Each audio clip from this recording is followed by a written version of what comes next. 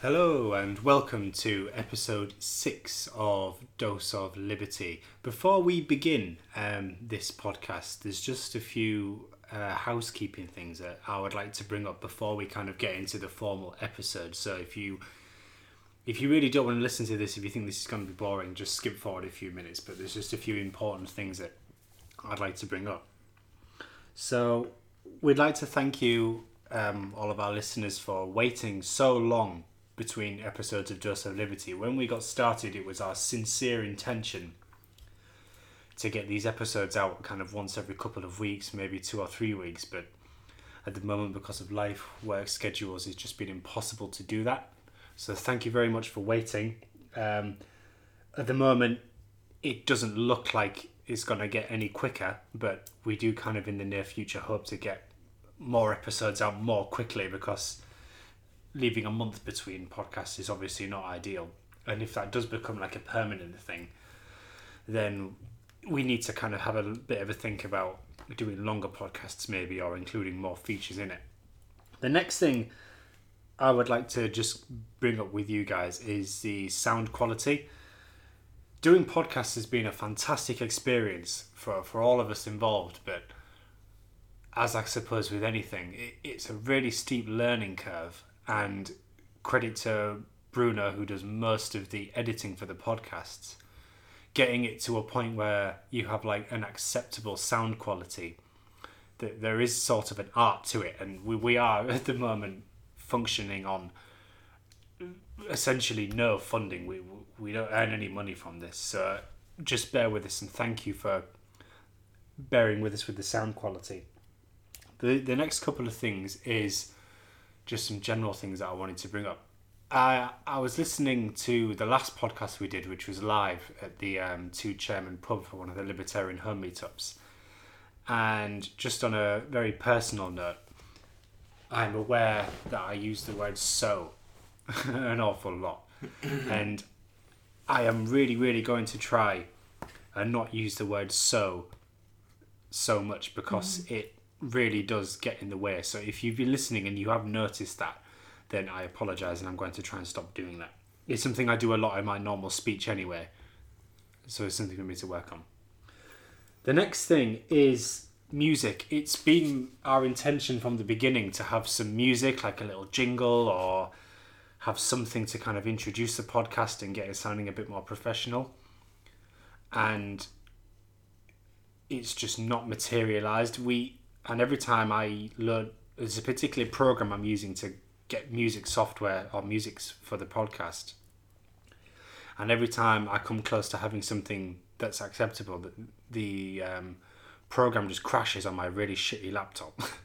So we are kind of working towards putting more bells and whistles on the podcast and making it less basic, but bear with us for the moment, and we'll probably back edit the podcast to get the music in there. The next, or really the last thing, is there is supposed to be a thing about doing a podcast. Loads and loads of people start podcasts and then they stop doing it. 7 is supposed to be the magic number for making a podcast. Once you do 7 episodes, apparently that is the dividing line between this is going to go on for a long time and this kind of didn't work out for you, try again next time. So we are at episode 6 now, so we will try and maybe do something a little bit special for episode 7, because it would be quite nice to mark a bit of a milestone. Anyway, without further ado, welcome to the Dose of Liberty podcast. You're joined by me, Jordan. We also have Bruno. Hello, fellow libertarians. And we have Tammy. As always, hello. And this episode is, again, we're experimenting with formats today. We kind of have a general theme this lesson. we have a general theme this podcast, and we're going to kind of use maybe a bit more in an informal way of doing it. First thing we want to discuss is the Day for Freedom. Now, if you're listening to this in America or another country, Canada, then there are lots of Canadians there. Yeah, that's it. We in the UK we had a big sort of demonstration last week in London, and it was called the Day for Freedom, and it attracted a lot of criticism because the kind of people that were on the bill to talk at this Day for Freedom were not necessarily people that you would want to be associated with. There was some sort of what I suppose in America Hillary Clinton would have called deplorables, really. And we just thought we'd start off by beginning with that, because the theme for this episode of Dose of Liberty is why isn't libertarianism more popular? And it'd be good to have a reflection on Day for Freedom and have a bit of a chat about what worked, what didn't, and what we as libertarians can take away from it. So I don't know if anybody wants to pick me up on this. It'd be interesting to get your perspectives, because you guys... Yeah, it's like I think the movement, the free speech movement, is being shifted around from left to right. So it used to be a left-wing thing, but now it's, in theory, quote-unquote, right-wing thing. And it's just like the status quo is trying to silence whatever is criticizing it. And that's what happened some years ago when the right was the status quo. They would not let the left speak, and now the left is the status quo. And some people in the left don't want quote unquote right wing people to speak, and that's the issue we're facing right now, at least in my opinion. I think that the fact that you had some controversial people there helps exemplify the freedom of speech, because it's very easy to outcast people and just make them unheard because they're a bit weird or really controversial. I think that we need them, because people who are extremists in a certain kind of attitude, not in a religious kind of way, I'm speaking about taking themselves seriously. So they'll act out, and they will push boundaries for the rest of us who maybe aren't that controversial or aren't that trickster character, or the hooligan character maybe, but we're right behind them because they are pushing boundaries. Basically, they are the most outrageous you can get, and that's how you say this is freedom. They're really outrageous, but they can still talk. Yeah, definitely. I think that Day for Freedom was an interesting event, because for me the day was very much in two halves. I remember thinking, for those of you that weren't aware of this or kind of what happened, the start of the day, you had speeches from Tommy Robinson, the ex-leader of the English Defence League. You had Gerard Butler, the current leader of the United Kingdom Independence Party. You had Anne-Marie Waters, a woman who's so Islamophobic that she got kicked out of UKIP. Mm-hmm. And then all of a sudden, the theme for the start of the day was very much Islam, and why Islam is a threat to free speech. And I remember sat there thinking, well, I'm here for free speech. I'm not here to talk about Islam or Muslims. I mean, sure. Yeah, sure. If they want to take my free speech, of course I'm going to be against them, and I'll be so against anyone who tries to take my free speech away. I mean, is radical Islam a threat to free speech? Yeah, sure. But it's not, for me, the most important one by any stretch of the imagination. I know that not everyone agrees with me on that. Yeah, the current status quo is the most dangerous, because they already have a lot of power, and they want to use it to shut people down. Yeah, absolutely. Stop them from talking. But then the day really got going, I think, when there was a bit of a break, and then you had Count Dankula, you had Mark Meacham, Sargon of Akkad, Carl Benjamin, you had Gavin McGuinness, who is a person I knew very little about, but impressed me with the content of his speech. Although I probably don't agree with him on a lot of issues. Then Milo Yiannopoulos, for me, although I made my views on Milo Yiannopoulos quite clear in previous podcasts, in that I think he's an interesting guy who happens to share some views with me. But I thought that his speech was really one of the standout speeches of the day. I thought that his speech was probably the most articulate, and that is by no means an all endorsement by me of Milo Yiannopoulos, but I thought that his speech was the standout. But for me, what really stood out from Day for Freedom was two things. The first thing was that the extent to which that this was demonized by certain media, particularly The Guardian and Evening Standard did as well. Yeah, and just saying that this was a right-wing hate speech rally. I mean, Nazis. Yeah, that's it. You'd think by reading some of the coverage of Day for Freedom that, I mean, this was like a modern version of the Nuremberg rally, right? But it really wasn't. Yeah, I had someone on my Facebook trying to push down the, Guardian agenda, saying, "Oh, this was a right-wing rally with neo-Nazis." And I went there and said, "Sorry, no, I was there." And as controversial as it was, there were no, not neo-Nazis whatsoever there. I mean, don't get me wrong. It's super hard to generalize and say everyone there was... Like, you could have some Wackles that are really white nationalists or whatever. And it's their right to be, and I would rather know that someone is a white nationalist and choose not to deal with them, knowing that, than not know what they actually think and get fucked over about, them giving me the, say, cheating on a business deal or something because they think I'm lower than them. And I just went into a business deal without knowing their actual opinions about something. Yeah, I mean, were there people there that were probably racist? Yeah, sure. I mean, I imagine there probably were. I find it hard to believe. I mean, particularly for me, the worst point of the day was when Anne-Marie Waters did her speech.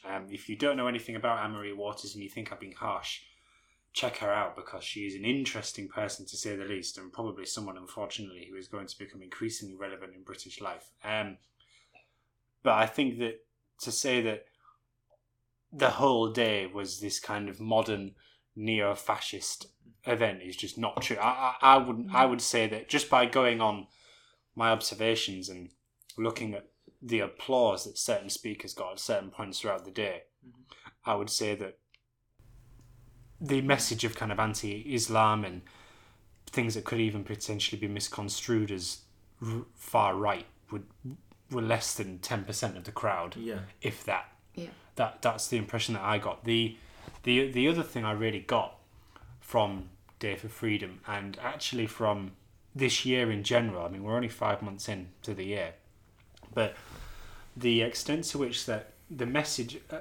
a non-racist, sensible, well-thought-out, articulate message for freedom resonates with people. There seems to be a belief that, and an understandable belief, I think, that libertarianism just isn't popular, and people just aren't out there to have. People don't want that. People don't want to hear that. It's not part of our debate.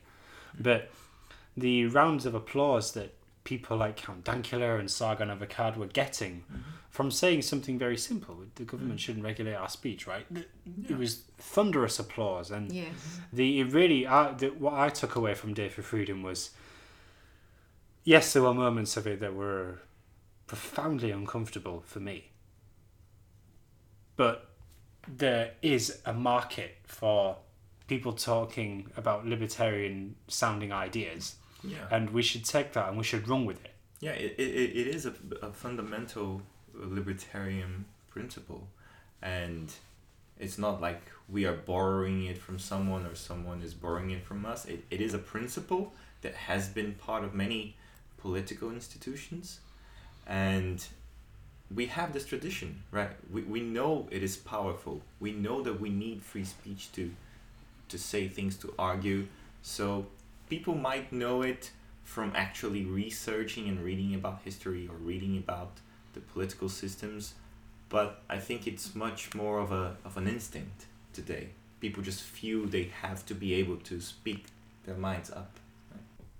Yeah, and that segues quite nicely, I think, to what we wanted to talk about for the main part of the podcast today, which is, why isn't libertarianism a more constant feature of our political life? This is a massive topic, but for me it's an important one, because I think as libertarians or liberal-minded folk, it's important to reflect sometimes and think, why isn't our ideas, why aren't our ideas more receptive to the general public? Why aren't we a feature of the kind of popular discourse? Because then that's something that I think is worth reflecting on, because then we can think about, well, how are we going to bridge that gap?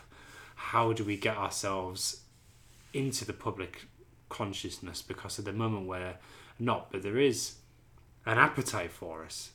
But there should be more. I think that there's this bit of news that just came up on my phone, and I just heard what you said, and I'm like, yeah, this is definitely why we need libertarianism. So apparently news agents are to sell porn passes to adults who want to go on X-rated websites. License to jack off. yeah. Yeah, so yeah, literally that. So apparently the government's gonna bring in this 16-digit password or cards that people are gonna buy from a news agent, and they'll enter into their computer, so they don't have to enter any personal information for websites.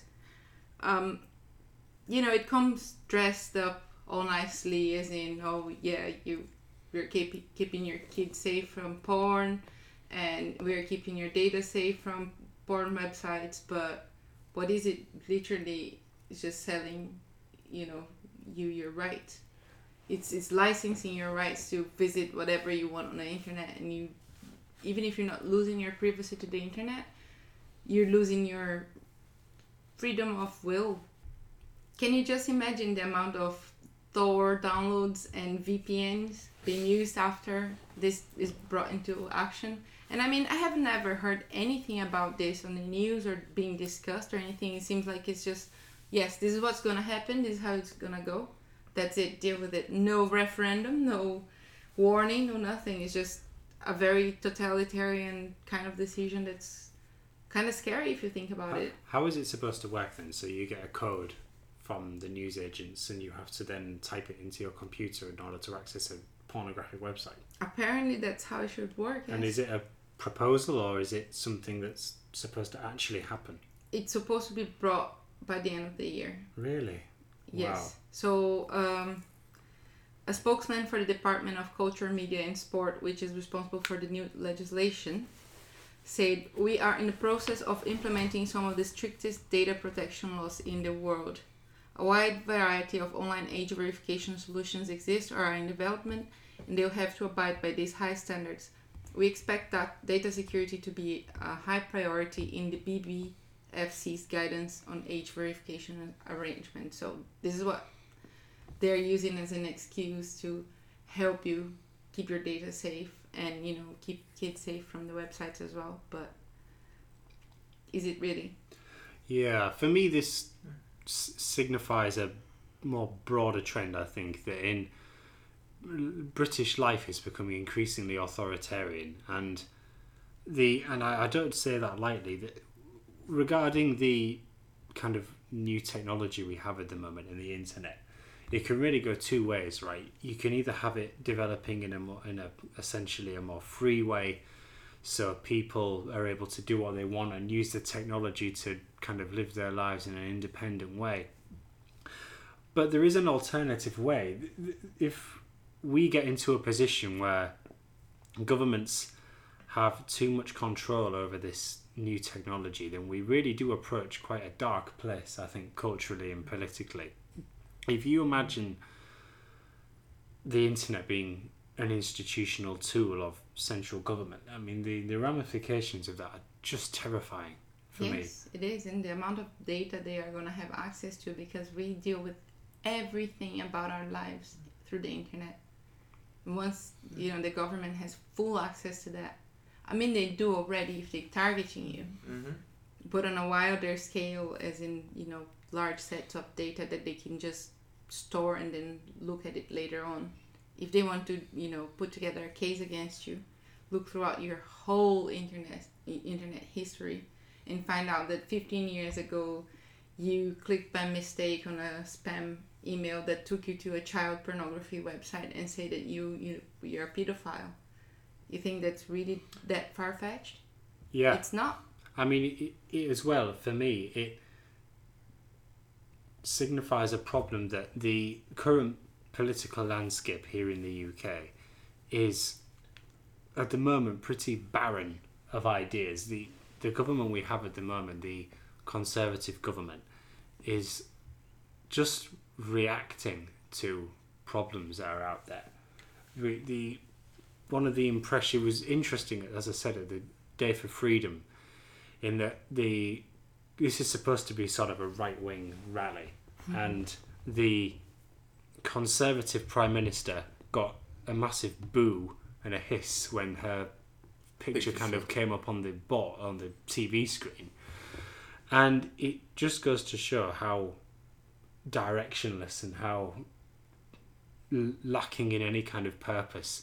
Now, it kind of comes to the dichotomy between realism and idealism. Being a realist and being practically minded, I mean, there's a lot to be said for that. And that's fine when things are good. But there are times when you need some kind of guiding principle. You need to be able to say, we're not just going to react to things. We're not just going to respond to things. Plan for the future and strengthen your weaknesses. And that's nothing that's happening. In this country, we are only getting more control over citizens, less freedoms, and more taxes, more benefits. Well, they are cutting on benefits on this government. I know that. But there is still a ridiculous amount of help that we shouldn't be giving to countries, I would even say. And the country here is just going into ruins. The NHS needs to collapse really fast, because the slower it dies, the more people are suffering. The service is just dismal. And then you bring it up and people are still angry. You know, they think you're a neo-Nazi for saying that the NHS needs to go, but there you go. That's just... Yeah, I think there's a problem with politics nowadays, that it's like politicians, they wish that the economic laws do not exist, and basically the job of a politician is to try and avoid the economic law. They want to give stuff away for free, and they have no clue where it's coming from. And I guess the public in general has the same idea. It's like they see they're getting services and things are happening, but they don't know what's the source, right? People are being paid. You have to hire the doctors, you have to hire the nurses, you have to have the whole bureaucracy to deal with everything that a hospital does, right? And so that comes at a cost. And it's like, and people also want like cheap housing, the people also want benefits, people also want free transport. Yeah, everything. Half price on everything for students as well. It's another one. Yeah, stupid idea, right?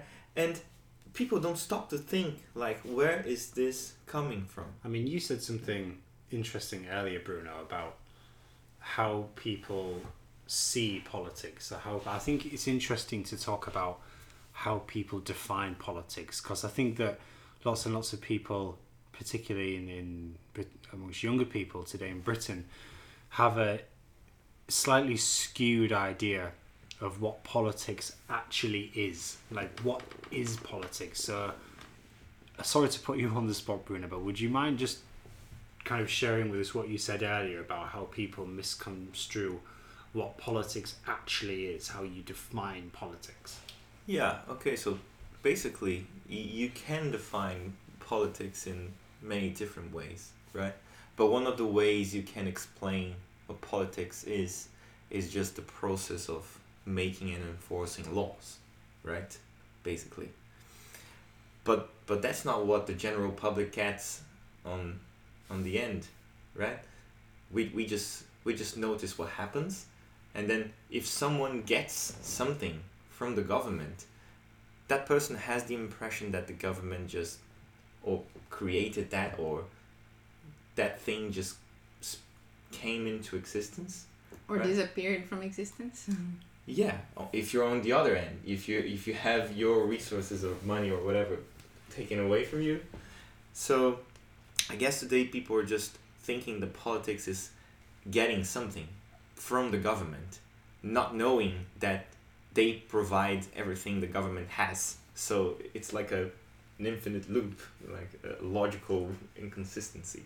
Yeah, I mean, for me, that is kind of one of the issues for why maybe libertarianism isn't as big as it should be. Because if you speak to your average well-informed person about politics, they will have an understanding of what libertarianism is. They might not have an understanding of who the kind of main, or what the main ideas are, but at least they kind of have people understand the word libertarian. They understand what it means, but still it plays such a small role in our everyday life. And there's several explanations for that, some of which I find quite difficult. The one that I really struggle with is the idea that we have, and I'm putting myself on the line here now, that I really don't like the idea that, well, people are almost parasites from the government and people like getting free stuff, so for some kind of weird social Darwinian reason libertarianism isn't bigger. The most ridiculous thing I've heard regarding this subject is, I can't remember who said it, I think it was Walter Block, the US libertarian economist, I think is his profession. He said that we will have libertarianism, but it will take several thousands of years for us to evolve to have the capacity to cope with libertarianism. Now, something that I'm really passionate about is that nothing has ever come from thinking like that. It's my sincere belief that we could move in a much more libertarian direction in our lifetime, because for me, planning for the next 100 years, 1,000 years just isn't the point for me. If otherwise, we might as well just pack up. No one has ever done anything that way, and it kind of, if it has been a success, it's just been by pure chance. You can't plan that far into the future. But I do think that one of the reasons that libertarianism is not as popular as it could be, and it ties in with what we were saying earlier about the role that the fact that we have a system at the moment where ideology and principles plays very little role in our political system, is that for me, libertarians or liberty-minded folk have been too ready to become part of the conservative bandwagon, and that's not just here in Britain, that's with the right-wing party, the Republican Party in America. And one of the things that for me has been quite uplifting, although I know that for some people they probably don't share that view, which is when I first became a libertarian a few years ago, there was a real sense that yes, you're a libertarian, but libertarianism is just a subset of the Conservative Party, and when it comes to an election, you just kind of suck it up and you do what you need to do and you pop your cross next to that blue name on the paper.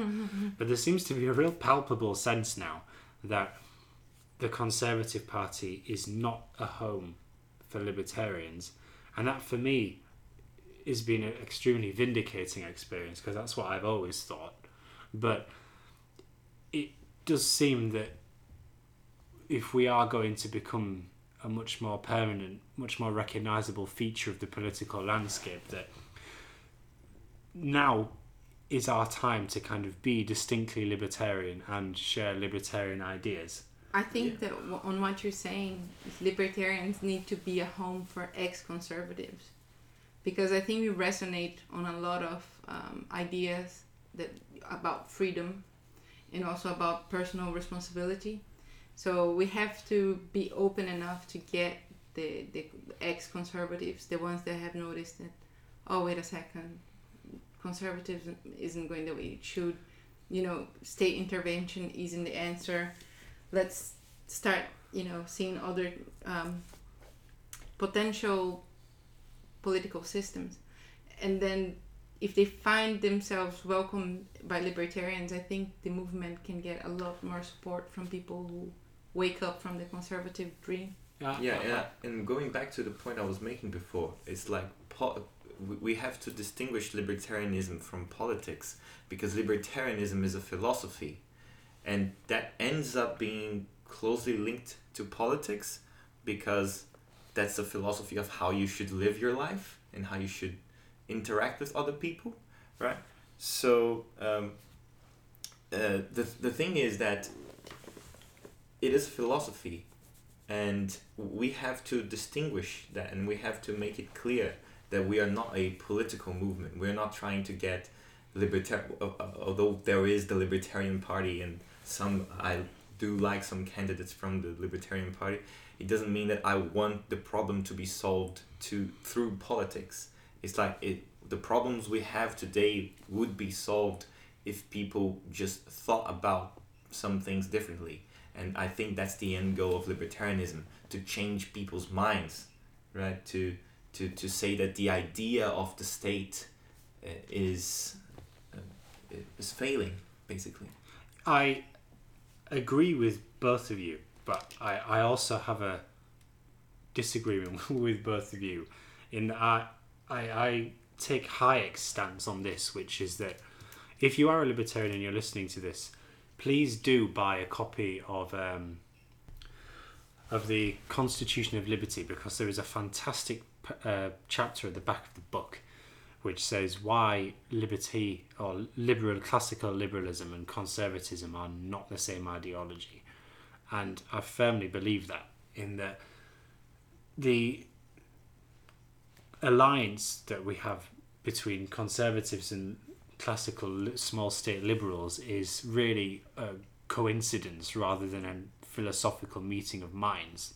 If liberals and conservatives have been battling it out for much longer than left wing and right wing have, but I do share your view that, Tammy, that there are probably lots and lots of people in the Conservative Party that are waking up to that as well, and probably do realise that that is not a natural home for them as the values diverge more and more and more. And if you are going to grow as a movement, you need to have more people coming in. You can't say, oh, we don't want these kinds of people.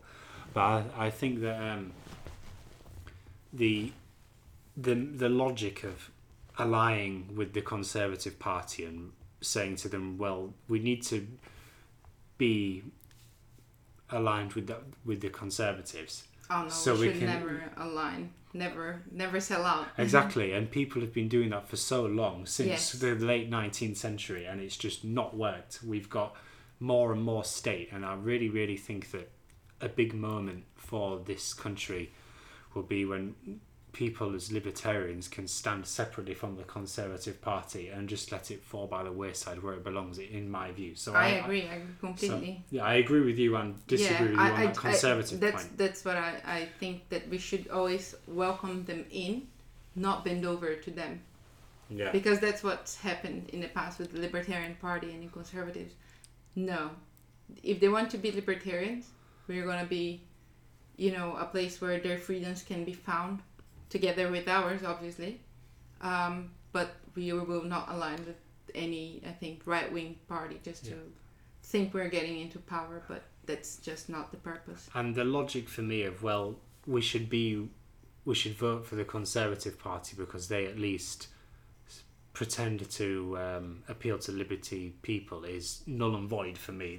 We've been doing that for over 100 years, and we have more state than ever. So for me, that doesn't chime at all, even under Mrs. Thatcher.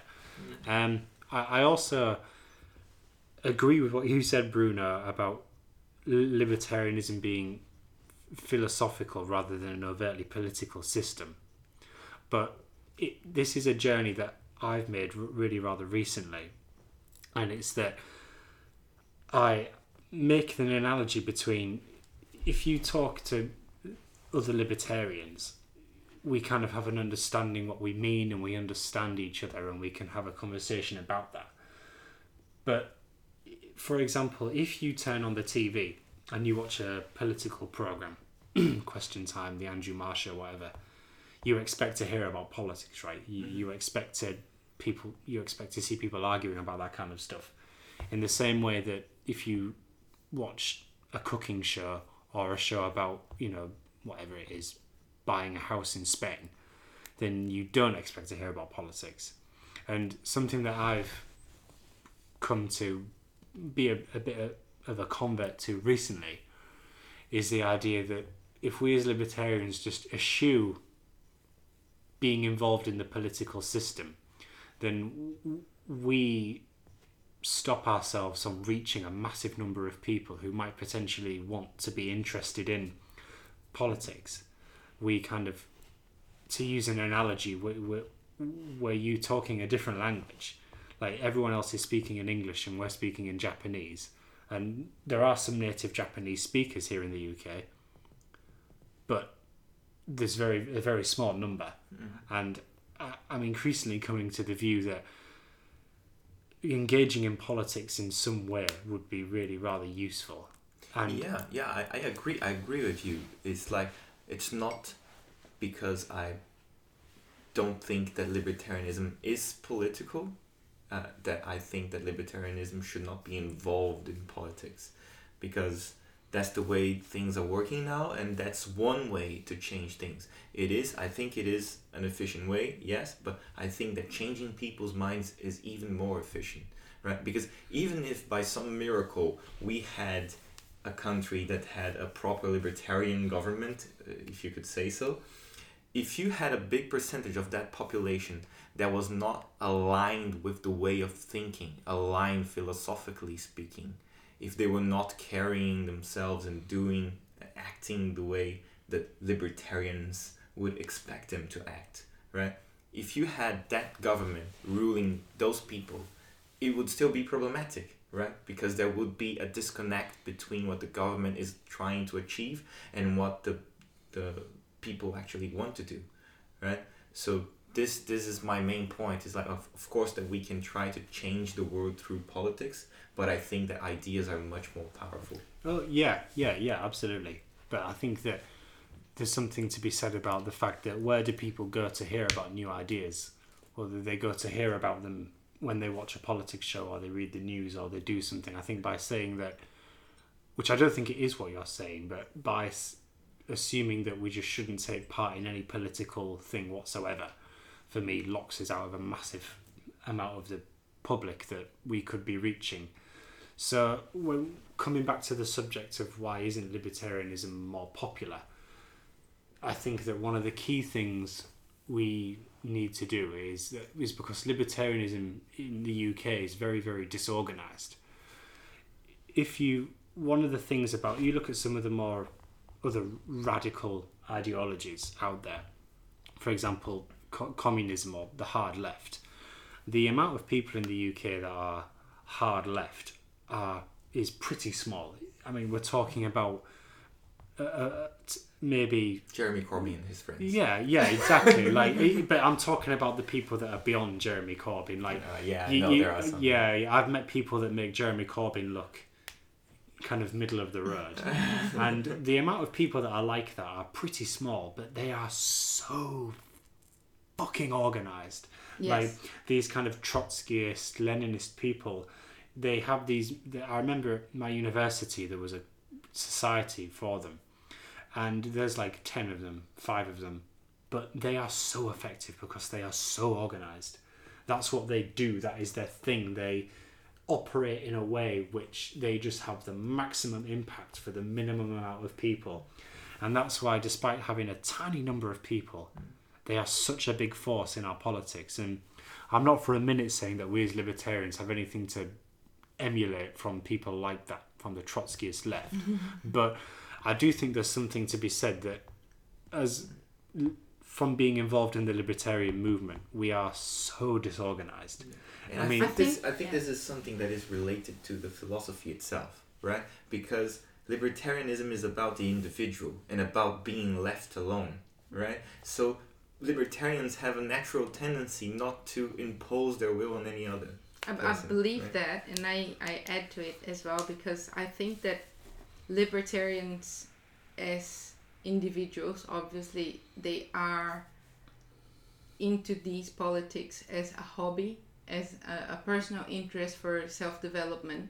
So it's more a quest of, philosophical beliefs and values. So we get involved with this not because we want to make a living out of the politics that we are studying and practicing, but because we want to make it better. While people that are in far left or even far right or right groups, conservatives, and the Labour Party even. They want to make a career and a living out of it. So they have to invest all of their time and all of their effort to have the maximum impact to climb up the pyramid and get somewhere and get a living out of it. And that's the crony part of politics as we have it now. And you can, if you look at kind of what kind of people make up these Trotskyist, Leninist organisations, you're right, it is mostly students. If you're really committed, you can make a career out of being a radical left-winger. You can go from being a member of the Leninist society at your university, then with no training whatsoever in the field, you can become a rep in some union somewhere, and then you can move up and become involved in these different organisations. And I think there's something to be said for that I've never met a libertarian who is a libertarian first and their career second. I've only ever met libertarians I've never met a career libertarian. I've never met one in real life. I'm sure they exist. We know they exist, but I've never met one. I've only ever met people that are IT technicians or doctors or people who work, engineers, but they just happen to be libertarians on the side. And for me, one of the things that I hope to do, as I said, I am not the most intelligent person you are ever going to meet. I don't claim to be. But one of the things pretty close well, thank you. Well, one of the things I'm passionate about is helping libertarians get organised. Like, we don't have to be career radicals to be organised. There are things that we can do to join forces and have a much bigger impact than we already do. It's about doing things that get our ideas out there. Yeah, and at the moment we're not doing that. Yeah, one of the things that we could do more proactively was to talk to people, like on the office, your work, or to your family. Like, try to have sensible arguments with people and try to put forward the case for libertarianism and actually listen to people as well. Listen to them before you kick their faces with your Austrian economics. It's just the main point is not being embarrassed of being a libertarian. I think a lot of us are very introverted and people who, like Bruno said, just want to be left alone. It's very easy to be targeted for your political beliefs, like it is for anything else, obviously. But please, if you're a libertarian, don't be embarrassed to go out and say, I'm a libertarian. And if someone mocks you, say, well, you can always research it. And you might get to have an interesting talk, or you might feel more confident about yourself as well, not hiding what you believe. But the main point is, don't be embarrassed, because the movement needs you and needs your word to be put forward as, I exist, we exist. You might not agree with what I say, but we're still here. I mean, yeah, I agree with that. I also think that one of the things I really hate is people that say, oh, we should do something, and then don't suggest things that you can do. So here's a few things off the bat that I think people could do to spread libertarianism. So, for example, having meetings, like set up a meetup group where libertarians can talk about things. That's one thing. That's an easy thing. You could set up a YouTube channel. You could set up a reading group. Even you could, or something that I'm really passionate about, I know it's kind of old school, but talk radio. There's loads of talk radio stations here in the UK. You could call them up and express a libertarian opinion. I'm passionate about that. I think that's an important thing for people to do, for people to hear. There's all kinds of things that you can do to be a libertarian and organise with people and have a more collective impact than just kind of sat in your bedroom arguing with people over social media. And notice that you just said a really long list of things that you can do, and you didn't say vote for a libertarian candidate. Yeah, that's true. That's true. Well, voting for I'd be happy if the Libertarian Party UK became more of a force. I'd be happy to vote. Yes. For some, I'd be happy to vote for somebody who's a member of that party. At least we can hold them accountable. It's like, I'm a libertarian and I voted for a libertarian. It's not, oh, I'm a libertarian but I voted for a conservative candidate. What really can I say? Yeah.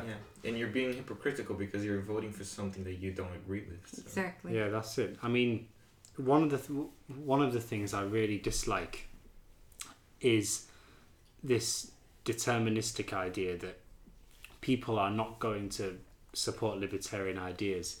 because they're on board the gravy train, and it's not in their self-interest to vote for a libertarian. I think that really is, that for me is one of the most stupid ideas that, and I can understand why some people subscribe to it, but just this idea that people who, you know, use state services, people who rely on the benefit system, people who use the NHS, or work in the public sector, are somehow the enemy. Just for me really sticks in my craw, and it's one of the things which whenever I come across, I always try and challenge it. Yeah, with every political system you have that tendency of having the us and them. So the political part of libertarianism brings that up as well. So it's like you want to find the enemy. It's like the 1970s, 80s, 90s in the US, but the communists were the enemies and you had to fight the communists, and then we end up doing the same thing, right? So we have to learn from the mistakes people made in the past. Someone once asked me why no political system grows based on love. Why isn't it that we just get together and love each other and just live in peace? And I said, look, there's no stronger force for uniting humans other than hate. There is nothing else. We like to hate together, right? We love in small groups of 2 or maybe more, in between 4 walls, but hating is a social thing. So we get together, and that's how political parties are organized. It's not based on what we love to believe and you know, love for each other. It's just a hate of a common theme. And for me, that's one of the most important things that I take away, is that poor people and ethnic minorities are often the people that are the most fucked over by the state. Like, this whole idea that people who live on benefits in the UK are somehow leeches and they propagate the system, for me just is a total non-starter. And it really does my head in when people use that argument to say that's why we don't have libertarianism now, because of these leeches. And I know that I'm probably going to upset some objectivists listening to this, but I believe we have a little bit of both. I think there is that to a certain level, but it's not the whole of the fault of not having libertarianism. I wouldn't even say it's 10 or 20% really, but we do have people that are on the loop of the state giving free stuff, and they can't get out of it exactly because of governmental regulations and bureaucracy. But for me, that doesn't mean you should not appeal to them. Oh yeah, no, I think that's a very far-fetched statement to make. Yeah, so sometimes people think that poor people don't like to work, or poor people, I don't know, they just have some kind of prejudice, because this is essentially being prejudiced against poor people, right? And many people, if they are just free to build their lives up and free to pursue what is meaningful to them, they will end up in a better place. They will build their lives up. Most right? So you can't think that, oh my God, these people are lost, and then and that goes the same thing for the left as well, because they think they're lost and then we have to help them, and there's no other way to do it. If the state is not there to help, they're not going to fix themselves, right? And just to end on this, I think that we are increasingly coming to a fork in the road in our history, where we have this fantastic, amazing new technology that really does kind of open a whole new world. Well, already has opened up a whole new world in terms of the internet and data, and it can really go 2 ways.